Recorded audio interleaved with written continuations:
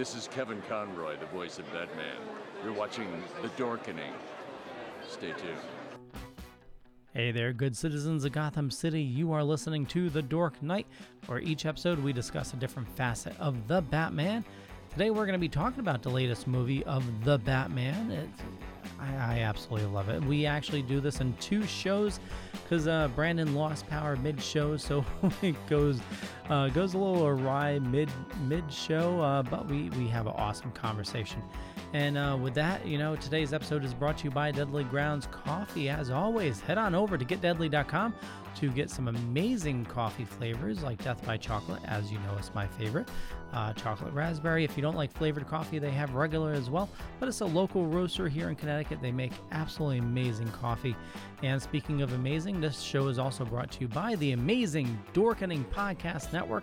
Head on over to thedorkening.com, which you can check out some shows like Throwdown Thursday, Super Retro Throwback Reviews, Retro Redoctopus, Still Token with, Wicked Horror Show.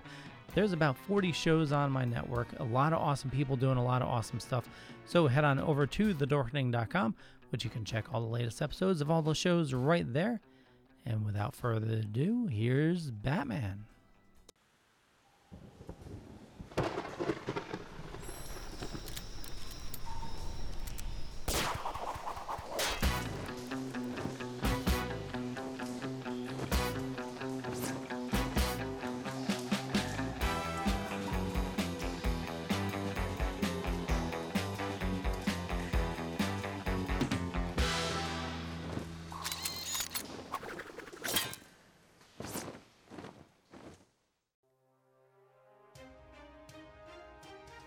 The Dorkening and all affiliated shows are not intended for anyone under the age of 18. The following may contain discussions or scenes that have adult situations, graphic violence, nudity, strong sexual content, and graphic language. This show is intended for mature audiences only. Viewer discretion is advised. Oh, let me get that recording. Okay. Now you can do it one more time. Welcome to the Dork Knight. Wow. Okay, maybe click that explicit button. Just kidding. Everybody's for life, right, John? You can just go. Oh, it's implied. Yeah. Heavily implied. Which synopsis was that? The very first one I found on Google. Okay. It's right at the top of the page. I typed in the Batman synopsis. Boom. Batman ventures into Gotham City's underworld when a sadistic killer leaves behind a trail of cryptic clues. As the evidence begins to lead closer to home and the scale of the perpetrator's plans become clear, he must forge new relationships, unmask the culprit, and bring justice to the abuse of power and corruption that has long plagued the metropolis of Gotham. Okay, we'll get this started. And since you did it so well, yeah, you're welcome. We can point to you, good sir, to read it again if you want. Okay, sure. Yeah, okay. So, hey, welcome to the Dork Knight. Today we're going to be doing a very special look at the Batman movie with this is not Batfleck. This is Robert Pattinson as a new Batman. So we're going to have a lot of fun with that. My name is Leo. I'm the monkey behind the keyboard. And as always, powerful Brandon. Hey, what's happening? We're talking about Batman. That's what's happening. Oh, it's almost like I was not listening to you the entire time you were talking. And ill-prepared with your shirt. And Mr. Justin Cooper. I, too, have a Batman shirt. And I do not. I do not. So for the people watching, you can, which we'll put the video up. But if you're listening, it's okay. It's okay, Leo, because you have Batman in your hat. Everybody gets one. Everybody gets one. Tell them, Peter. Apparently, according to Spider-Man, everybody gets one. That's what he told me. now say, with great power comes great responsibility. With great power must also come great responsibility. I knew he was going to say it that way. Yeah, fucking ain't right I am. I say it right. What is this, a Sam Raimi movie? Get the fuck out of here. I saw a post today about that. It was Guys, we didn't make it 3 minutes before I swore. No one said you couldn't swear. You know, I know that. I was trying to see, like, how long is it going to be before I drop, like, an F-bomb or, you know, anything like that. No, it was like 2 minutes, 48 seconds. Perfect. That's where I live, right there in that space. So it was an article talking about Jessica Jones and how like Superman, Spider-Man must live in her universe, because I guess in one episode she goes, if you're about to say with the great power comes great responsibility, I'm going to beat the shit out of you or something like that. So that is such a good show, by the way. Yeah. Why? She could have just been a big fan of Teen Wolf. Yeah, of course. Similar writer. Speaking of Teen Wolf, Teen Wolf is the poor man's Spider-Man, Leo. I know that. Yeah. I love his that father says that. I don't remember, because last time I watched it was on VHS. So it's been a while. His father sits him down at the table and he's like, listen here. You can turn into a wolf. You can turn into a wolf, but you have to know when it's okay. Scott, come out of the bathroom. Scott, with great power must come great responsibility. And that's so perfect, because that dovetails into this movie, because Jeff Loeb wrote that movie. Joseph Loeb III. He also wrote Batman: The Long Halloween. Mm-hmm. And a lot of this movie draws from a big portion of Long Halloween, which is still my favorite Batman story. So before we get into that, Brandon, would you like to read the synopsis? I would love nothing more, Leo. Thank you. Oh, thank you. Here we go. Batman ventures into Gotham City's underworld when a sadistic killer leaves behind a trail of cryptic clues. As the evidence begins to lead closer to home and the scale of the perpetrator's plans become clear, he must forge new relationships, unmask the culprit, and bring justice to the abuse of power and corruption that has long plagued the metropolis of Gotham. Awesome. So story at 11. Going through IMDb, obviously this is directed by Matt Reeves. Writers, it says Matt Reeves, Peter Craig, and Bill Finger. Batman credited by or created. He wrote the story from beyond the grave. Ghosts like Whoa Scoob. I think the writer's room is haunted. Yeah, me too. Sorry. So opening weekend, it made $134 million in 4,417 theaters. Came out March 4th, 2022, and so far has grossed worldwide $737 million. Yeah, they got my money, that's for sure. Oh, hell yeah. Same here. And yep. Brandon, you saw it at theater as well? Yes, I saw it on March 4th. I had the day off from work, and I went to go see it at noontime. It was magnificent. Are you being sarcastic? Was that? No, it was fucking great. Listen, I am a conundrum. All right, like it is just a quandary whenever I walk into a fucking movie theater. Right, I love movies, but I hate people. I mean, like I like people, but I just don't like. I hate large groups of them. Yeah, like I don't want. I'm not like a misanthrope per se, but I'm definitely like. I try to be as curmudgeonly as possible. People just bother me. And I don't mean like, oh, I see what they do and it bugs me. No, I mean like they personally walk up to me and bother me. I have what is called the world's worst superpower.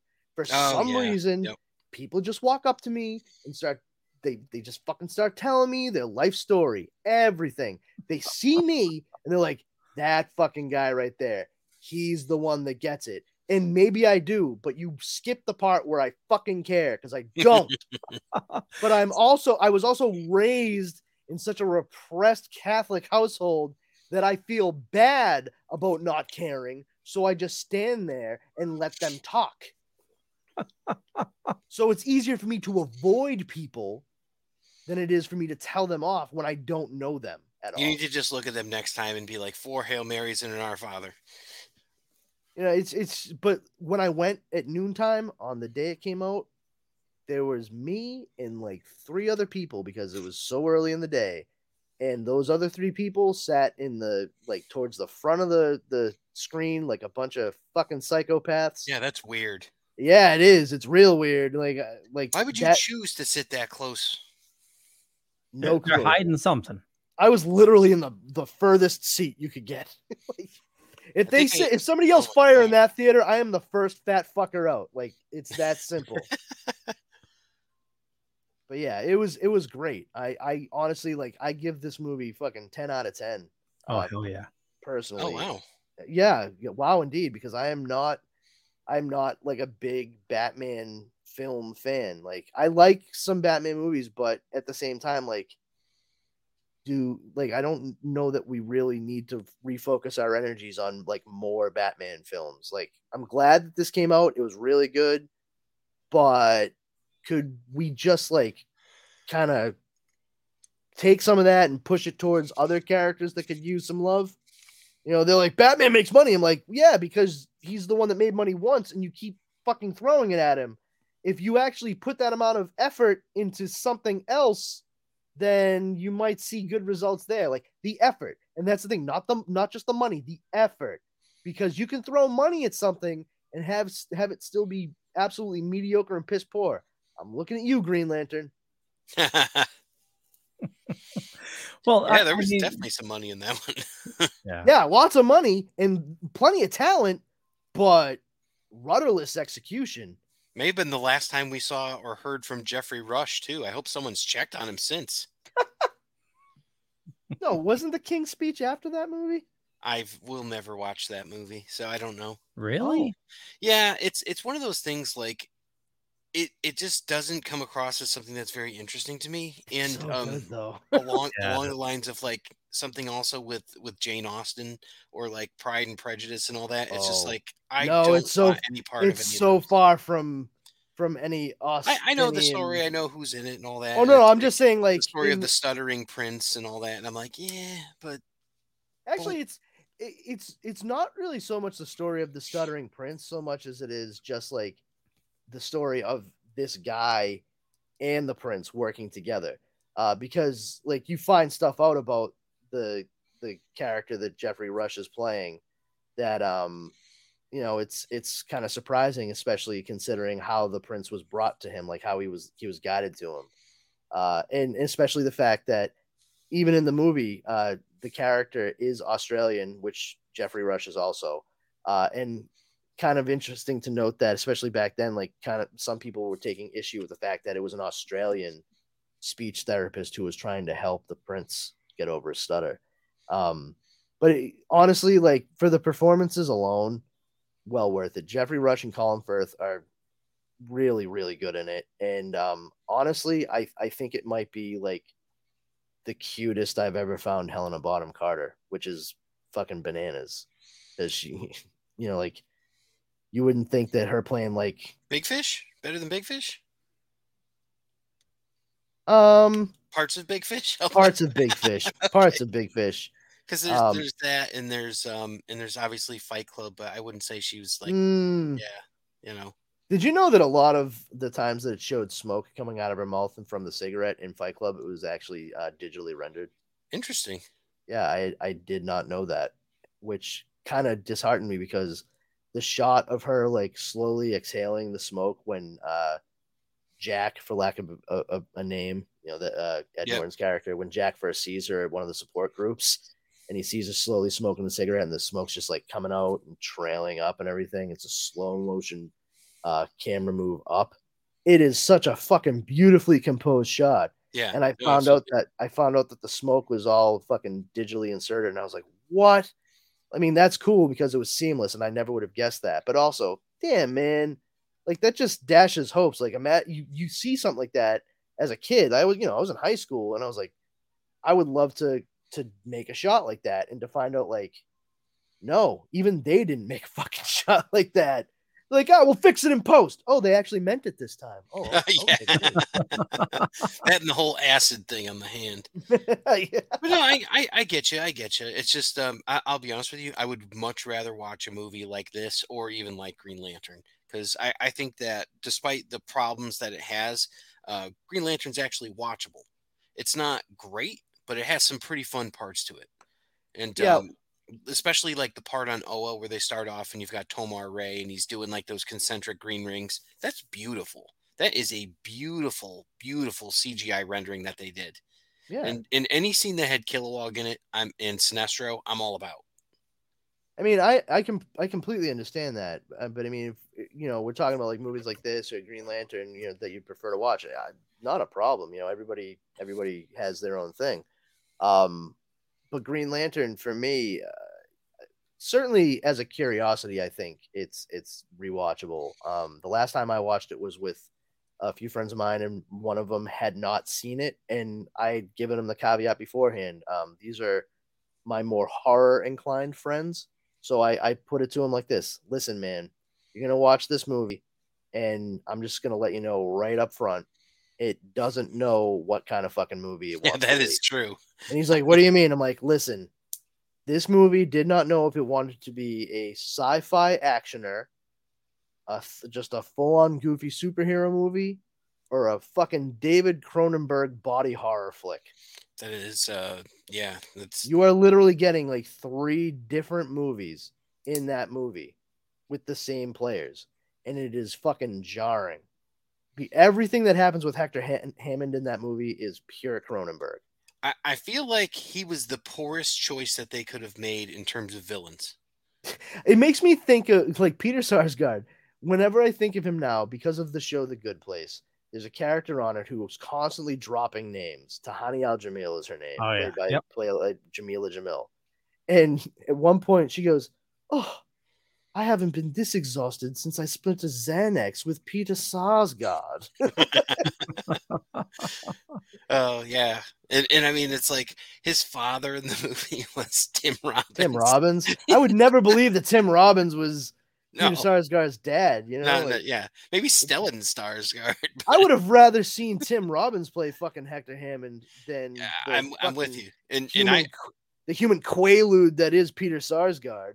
I see Peter Sarsgaard from the movie Lovelace. If you had seen that with Amanda Seyfried, that's where I see him. I'm like, he's a scumbag porn guy, and then you see him as Hector Hammond. You're like, we're almost there. Nice mustache. Yeah, exactly. Cool mullet, bro. Well, to try to reel us back in here, bringing us back to Batman, and I agree, Green Lantern is watchable. Taika Waititi. Well, yeah, I mean, if you have fucking eyeballs, anything is watchable. Oh, this is that section where Brandon asks, "I got nipples. Can you milk me, Greg?" The top cast, we're looking at Robert Pattinson as Bruce Wayne or the Batman, and when it was first announced, Bruce Wayne is Batman. Spoiler! I got to put the spoiler tag. Yeah, put the spoiler tag, bro. I admit when I first heard, same thing when Ben Affleck, you get that jarring, wait, him as Batman, and then you hear all the people, oh, Sparkle Batman, or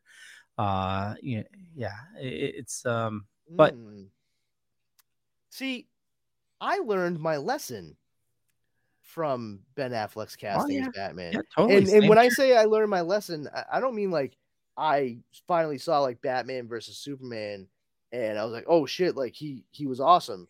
Because I do think he was. I do think he was Affleck a great Batman. Was phenomenal. He's top 3 now. Absolutely. But no, I learned my lesson within 24 hours of Ben Affleck being announced. That day that he was announced as playing Batman, I remember specifically, I was not able to use my phone or get to the internet until the evening. And I can't remember what I was doing, but I remember like I might have been like working a horse show, like setting up horse jumps or whatever. But just physical labor. So I'm like, I can't. Specific.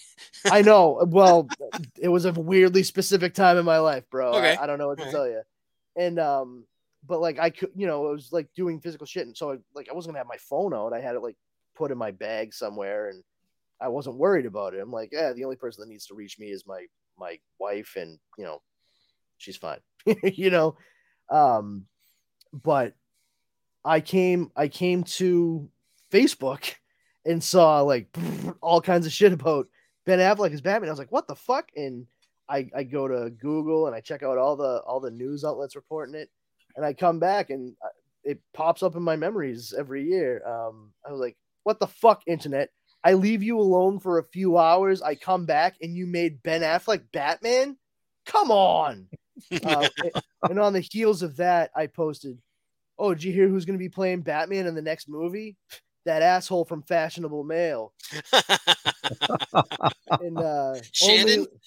only like 5 people got that one. Which was, it saddened me even more because I actually put hashtag the Buttman Adventures. Oh, that is the comic book, the fake comic book at the beginning of Mallrats that his character is in, is the Buttman Adventures. So I was like, that's just perfect. You couldn't have written that any better. But I sat down and I really thought about it. I talked with my brother a bit, and we both came to the realization at that point in time, especially, we're like, you know what? I think we may be giving Ben Affleck a little bit too much of a hard time on this. You know, this is not the same guy that was in like Phantoms. This is a guy who kind of went away from the big blockbuster stuff for a while, reassessed, started doing stuff behind the camera. He tempered his own experiences, and now he's coming back to do this. And, you know, he's probably going to take it really seriously and, you know, just like, you know, bust this one out. And, you know, maybe we should also just take stock of the fact that, you know what, Ben Affleck is a really talented writer and director. I think we may have misjudged whose contributions were large and in charge for Good Will Hunting, which won him an Oscar. We always used to assume that it was Matt Damon doing like the bulk of the writing, and Ben Affleck, you know, like the Family Guy joke, like Ben Affleck's just on a couch behind him, and he's like, see, I just did that. You can put that in the script. I helped, you know. And, wait, I'm going to be the king of England.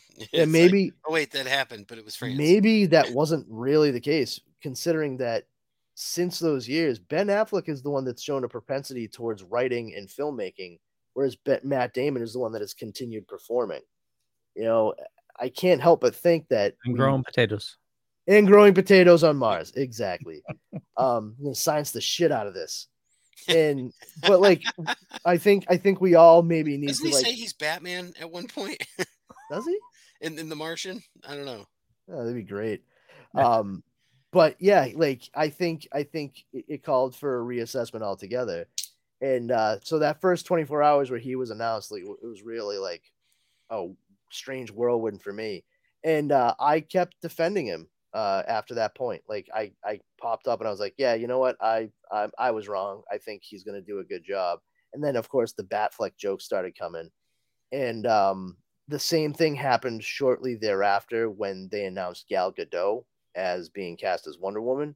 People were like, oh my God, she's too skinny. She's blah, blah, blah. Like this, that, and the other thing. She doesn't have like the right color eyes and this, that, and the other thing. And then wow, a lot of that's I mean, off. Bordering from the superficial to the out and out like racist, basically. Like everything from like, oh, she should have blue eyes, she should have larger breasts, to like, oh well, you know, isn't she like from Israel? Like, okay, what the fuck is your point there? I mean, newsflash for anybody listening and watching, you know, if you're locked into the idea of like Linda Carter as Wonder Woman, and you're like blue eyes, dark hair, large bust, long legs, and all that jazz, and you know it's gonna be like a whoa, slow down, Lily White.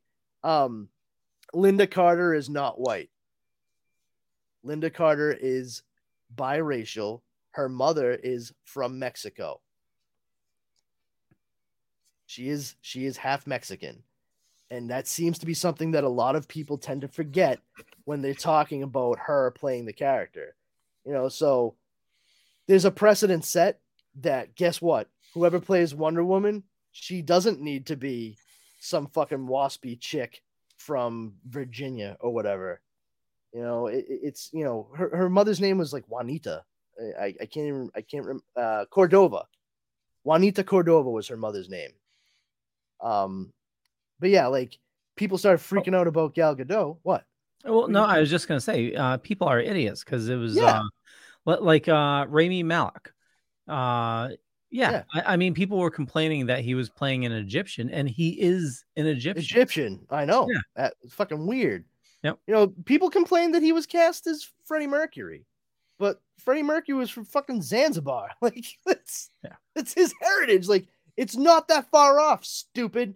Anyway, but Gal Gadot, like, and that's what acting is, pretending to be someone else. And that's what I was gonna say is, like, you know, I stress, like, you've seen what Zack Snyder does for the performers in his movies, like 300 and, you know, Henry Cavill in Man of Steel. He takes his principal cast and makes them into what looks like a real life superhero. So please believe that if Gal Gadot got cast as Wonder Woman, she's going to put on some muscle weight, and they will make sure that she looks like Wonder Woman by the time she's on screen. And boy, oh boy, did she look like fucking Wonder Woman when she was on screen. Totally. Like, Wonder Woman, the movie, as directed by Patty Jenkins, is definitely like one of the shining beacons of the movies that DC has done. So, Absolutely. Job well done on casting her and having the actor put the work in to physically embody them. Robert Pattinson, like you said, Justin, he's an actor. For anybody out there who's like, oh, great, he's going to sparkle like he does in Twilight. Hey, morons, you realize that Twilight and Batman are two different fucking things, right? Like, mutually exclusive, not even close. You know, and like Leo said, they are actors. Just because an actor plays a part in one thing doesn't mean they're going to play their next part the same way. Christian Bale was in The Machinist, and then he was in Batman Begins. Christian Bale is just insane anyway.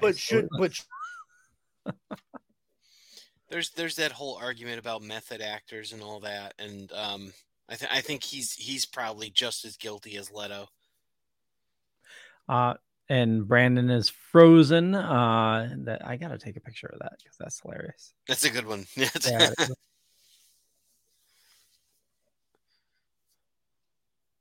What happened? Yeah. He got hit with Mr. Freeze's gun. I know. So while we wait for him to come back, Robert Pattinson as Bruce Wayne Batman, Zoe Kravitz as Selena Kyle Catwoman, Jeffrey Wright as James Gordon, which all these actors did a phenomenal job. Colin Farrell as Penguin. Holy crap.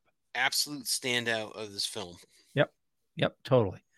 Well, he's definitely a standout, but Paul Dano as the Riddler. Yep. Great. Oh my God, was he incredible. Yeah, he was great. And I mean, it's like, I don't think I've seen him play in so many things where it's like he's overexposed. He's just the right amount of famous to take this role. Yeah. And it's like, okay, I knew him from a couple things, and I'm sure Brandon will tell you about like how like we each loved him in The Girl Next Door, you know. But yeah, Dano was good. He was a really good choice.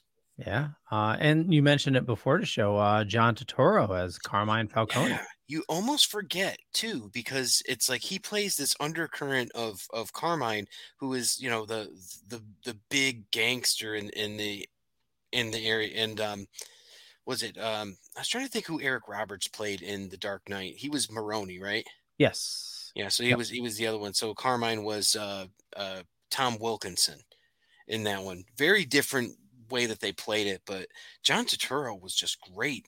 He was dark and menacing, and like just like the revelations about the character when you find out how he intertwines with everybody else. It's like you had this icky feeling every time he came on screen. It was fantastic. And totally different from other characters he's played, like in Transformers, you know?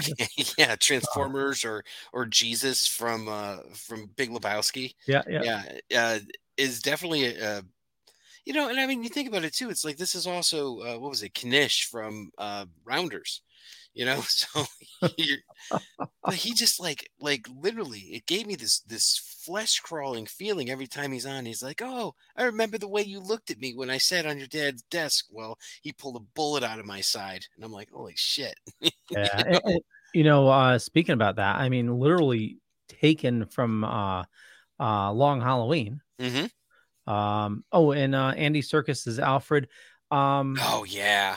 Well, I needed more of that. Yeah, In yeah, all totally. seriousness, like if I had one complaint in this 3-hour movie is that I did not get it well, besides the 3-hour length, is that I did not get enough Alfred.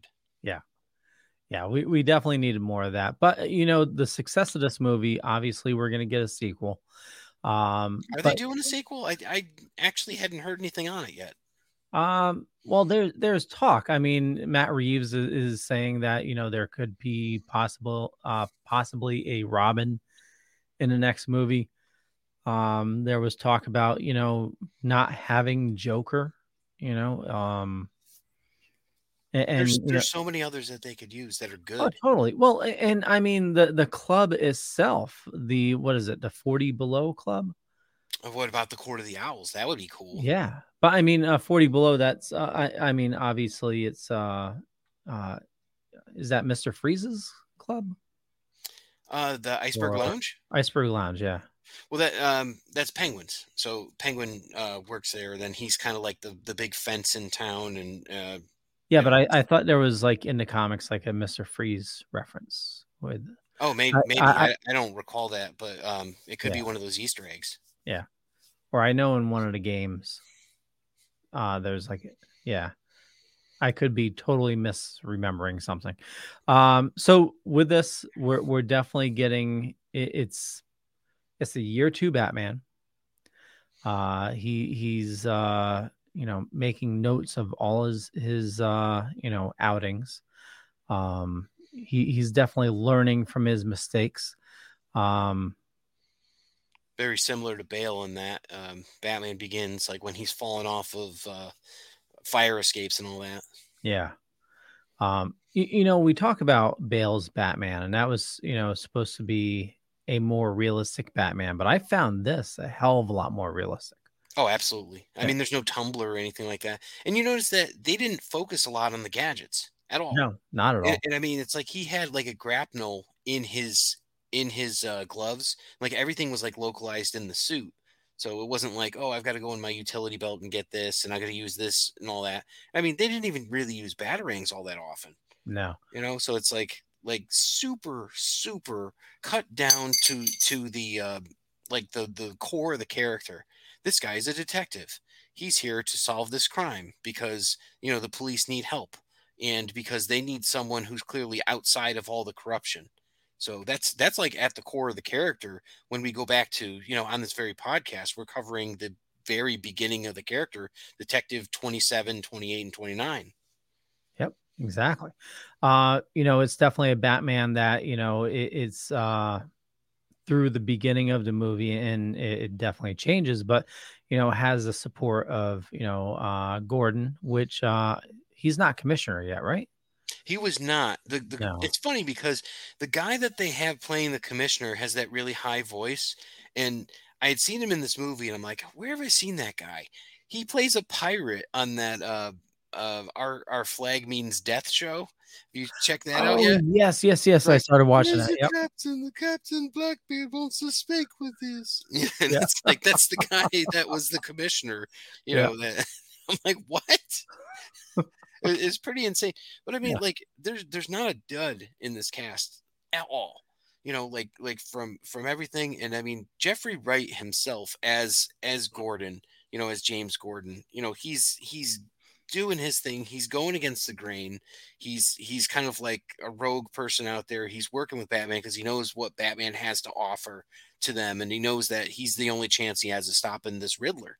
But Jeffrey Wright, in his own right, is you know, we just saw him as the Watcher in the What If series, and he does the voice of Batman on the HBO where they have the audio dramas. Oh yeah. Yep. So it's another Batman connection there. But you know, I just thought he was fantastic. I'm like, this is exactly, you know, who we should have. Let's see. Oh, internet outage. Yep. Looks like Brandon just said internet outage. Okay. You know, one thing that and again, it was realistic, but I found a little goofy. But you know, you fall back to the realism, is flying across the city. Yeah, that was a weird choice. Like when he jumped off and he was doing kind of like the like the free base jumping, and Yeah. he's in like the squirrel suit, and I'm like, all right. I mean, I guess they're going to show it, and it seemed to me they took every opportunity to recreate these Arkham games, and Yep. that's a huge part of the games where you're doing that. So I think that's what they were looking to hit, like those sort of like visual notes. And I mean, I don't really hold anything against the movie for that, but it's just like, all right, you know. Well, I mean, that was a big thing with Ben Affleck's Batman is that one scene in the warehouse where Yeah. it felt like it was literally ripped from the games. But this here, the whole movie, like, you know me, I've fell in love with Lieber Mijo's art, Hmm. specifically for Batman, and a lot of the movie felt like it was ripped from Lieber Mijo's art.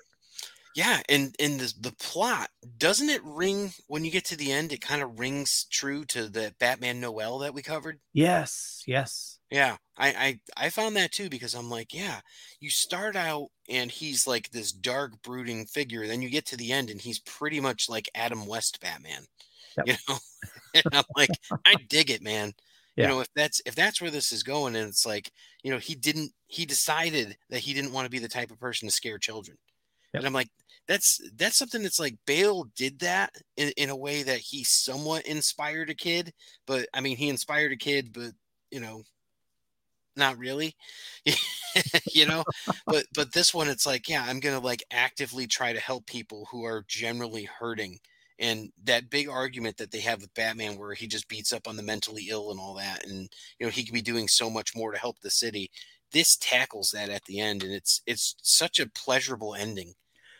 Well, yeah, I totally agree, 100%. And I think a lot of it is the whole thing is you know, uh, Bruce Wayne, Batman, learning from his mistakes, and as he's taking notes of his exploits, but then learning, like, because he's in so much pain and just ignoring everything around him, what happened to that orphanage, and that caused the Riddler to essentially be born, and you see a large character growth with Bruce Wayne, Batman himself, uh, Isn't it funny too that he spends the majority of this movie as Batman, yes, which is very different than like the Christopher Nolan one, where you've got this huge buildup where it's like Bruce Wayne doing this, doing that, and then it's like, oh, I got to go do ninja training, and oh, I'm running away from this, and and then it's like this one, it's like you start off as Batman. yep, 90% of this film is him in that Batman suit, and then you've got like the little bits where it's like he's Bruce Wayne and he's going to do that. Those scenes are so powerful when he's not in character, like in the costume and all that. So it's like those are some of the more memorable scenes, like when he goes to see Carmine Falcone and he's talking to him and all that, and he's like, oh, I expected this day. And he drops, like, we don't have to revisit the whole origin of Batman, but they do it in this subtle way where he's like, oh, by the way, your dad was involved in this, and it turns out that's why he got killed. You're like, oh shit. you know it's like everything's kind of connected, and you're like, this was just yeah. really well written. Oh, his entrance into the Iceberg Lounge, where he had the first time where he enters as Batman, and then the next time where he enters as Bruce Wayne. The two parallels. Just that was amazing, and I really enjoyed how he's moving around a city. Like he'll move around as Bruce Wayne, and he brings his suit in a backpack. Yeah, that was very Batman Year One. Yeah, Kind of like how he was going in the disguise, and I found Catwoman to be very Batman Year One, yep, which is awesome. Like I have zero complaints about her character, like the way she was portrayed, the way that she looked, literally everything about it. It's like I could not pick something about her performance that I did not like. yeah, totally agree. It's this movie definitely hit all the notes, and I would say this is certainly my number one Batman movie. Wow, wow. Yeah. I'm undecided on this because I haven't seen it enough where I want to make that decision, because I really do like some of the others, but like in terms of like story wise, this one has the most impactful story.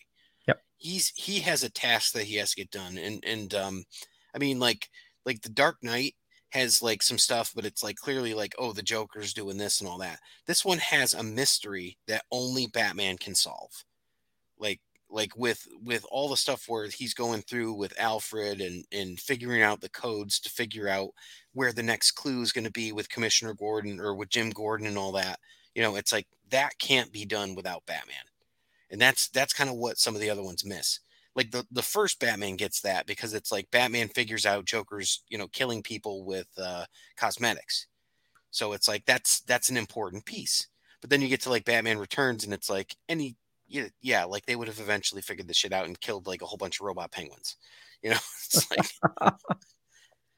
Well, I mean, all the other Batmans are enjoyable in their own way, and it's oh, agreed. a lot of them are goofy. But I mean, as like a pure Batman movie, this certainly hits all the notes. We're definitely the story wise, it definitely ties into the comics. Uh, uh, the artisticness of it. The acting is spot on. And the twist, I mean, obviously, hopefully everybody listening has seen it already. But like the twist at the end with Paul Dano, and he thought he was working with Batman when they meet and he's like Bruce Wayne, and you're like, oh shit, he knows Bruce Wayne's Batman. But then it's like, he's pinpointing Bruce Wayne as the enemy, and he thought he was working with Batman, to take down these people because he thought Batman was like him. He thought Batman was raised in the orphanage with him. It's just amazing. What did you think of the including of Joker in this? Yeah, so that's the big thing. To include him or not. And Joker is someone that I feel can be overdone and can be underused and all that. I mean, we've just had a ton of Joker content.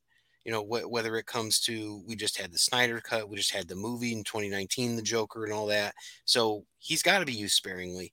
They use just enough to kind of tease to it, where I think it's a perfect amount. He was out of focus. You couldn't really see him, and it's a deleted scene. Yeah. So it's not even like a post credit. It's something that was just released afterwards to like drum up, more publicity for the film, which is fucking brilliant. Well, That's like a Marvel move. Oh, totally. Well, I mean, he was included in the movie, but it was just a much smaller scene. Yeah. I'm talking about the deleted scene where it's like you watch it and like he's going to like ask Hannibal Lecter style questions. Exactly. Yeah. And it's like that's like the stuff that we want to see. Yeah. If they would have included that would have definitely led you think to there being more like, he steals the paperclip and how he's making friends with at the end, he's making friends with, he even calls Riddler a friend, so well, they see things similarly where it's like you're going to remove your threats by killing them, and stuff like that, and they're definitely unhinged individuals. Yeah. And the way that you get into the character of the Riddler is within the first 5 minutes of the movie, you see him commit a murder. And like you don't know anything about it. It's like watching a Law and Order episode where you see what happens. So you go through, what happens, who the bad guy is starting out. And Batman's got to figure it out. He's got to catch up with you. But you see this like the modus operandi of like how he's going to it, and he kills someone with like the hammer and all that. So it's like you've got to figure your shit out as the viewer and be like, well, what's going on here? I've seen the previews, but like I'm not really sure because the way it's shot and all that. And it's pretty interesting the way that Reeves does this. It reminds me of like some of his other work because I don't know. Did you get a chance to watch Cloverfield or any of the Cloverfields? Yes. Yep. So he did that one. He did Cloverfield and 10 Cloverfield Lane. Cloverfield itself, I'm not a huge fan of, but it does have like those misdirection aspects to it where, it's shot and there's like smoke and strobes and stuff like that. And you're like, you're not sure what's going on. So I really enjoyed Cloverfield, but that came out when I was working in a data center, and I was locked behind this big metal door all day. And a lot of my time was just, just watching servers. So I was like scouring the internet and going down major rabbit holes. And I landed on Cloverfield. And I started going down the rabbit hole of all these websites that they made. Oh, the fake ones? The fake ones, Yeah. yeah, and trying to follow, like, you'd unlock these, little video clips and everything. So I was so sold on Cloverfield, yeah. I really like the sequel. And I think the third is one of my least favorite movies of all time. Actually, I haven't seen the second or third one. Oh, you haven't seen 10 Cloverfield Lane? No, and a matter of fact, I was told that was not a Cloverfield movie until like after it was like made. Yeah. I don't know if that's It's the case, good. but yeah. I'll put it that way. It's really good. Really good John Goodman and what's her name? I wanted to say Mary Elizabeth Mastrantonio, but it's not her. Elizabeth Winstead. Mary Elizabeth Winstead from Birds of Prey. Okay. And all that. Uh, She's great in it. I do know it's directed by one of the hosts from the Totally Rad show. Did you ever watch that? Totally Rancho. I can't say that it doesn't ring a bell. Podcast that came out, actually. It was in its prime when the first Cloverfield movie came out. No shit. Yeah. Wow. It was well, it was more of a video podcast show. But yeah, one of the hosts from that went into the movies, and now he's been growing some fame as a director. Good. All right. Podcast guy goes good. Yeah, totally. Other than like Kevin Smith, who kind of made podcasts. Yeah. Yes. Well, actually, he interviewed Kevin Smith before Kevin Smith had his podcast. Oh, that's even cooler. Yeah. Matter of fact, Kevin Smith talks about it. He goes, he's the one that told me about podcasts, and it was like, now he's this big director, and so yeah. That's all. Well, I don't know if you knew this, but Matt Reeves is famous for writing a sequel to a movie that yeah, I'm sure you've seen because I think it's actually in your video queue. But Under Siege 2, Dark Terror with Steven Seagal. He actually wrote that movie. Yeah, I don't care for Steven Seagal. Yeah. It's in my video list because somebody asked me for all the I like the first one because of Gary Busey. So I'll say that. But yeah, so Matt Reeves is also responsible for that one. But as Brandon would tell you, who is our resident expert on Planet of the Apes, Matt Reeves also wrote the War for the Planet of the Apes and the was the Dawn of the Planet of the, or not the Dawn, the other one, was it the Age of the last one? But he wrote those two. So and I mean those were pretty big movies too that came out. So Yeah. he's got these chops for these blockbusters. Totally. And I see he's up for producing the Batman Caped Crusader TV series, which I'm excited to see that, but that doesn't come out till next year. So we've had Gotham and we've had, like some of the other ones like Smallville and stuff like that. Is this going to be like an actual Batman one? I believe it's animated. Yeah, it's animated. Oh, okay. Or it's animated. Cool. Animated, and I believe they have Bruce Timm back. Oh, good. Yeah, then it'll be good. Yeah. Oh, totally. So yeah, I'm excited for that. But getting back to the Batman, I think the actual Batmobile was amazing. Yeah, that was another thing. It's like we didn't get such a great look at it, but it just looked like a Mustang with like a souped up like blue light engine in it. And I'm sure we've seen like fancier cars elsewhere, but again, a stripped down Batman who has like a real car, but it's like a real badass muscle car. Still really cool. Oh, totally. And it's something that you could see somebody actually making, Oh yeah. Now, what did you like? He's all about fear, and we definitely see that where Batman has definitely been driving the fear into the criminals. So like when they see the bat signal, a lot of them are like, oh no, we're not doing anything tonight. And then like we go into the first fight where, you have those, what are they called? My brain totally The went. twins. Not the twins. They were just the punks that were like Yeah, messing with somebody. Yeah. yeah, and they're like, "Oh, you gotta.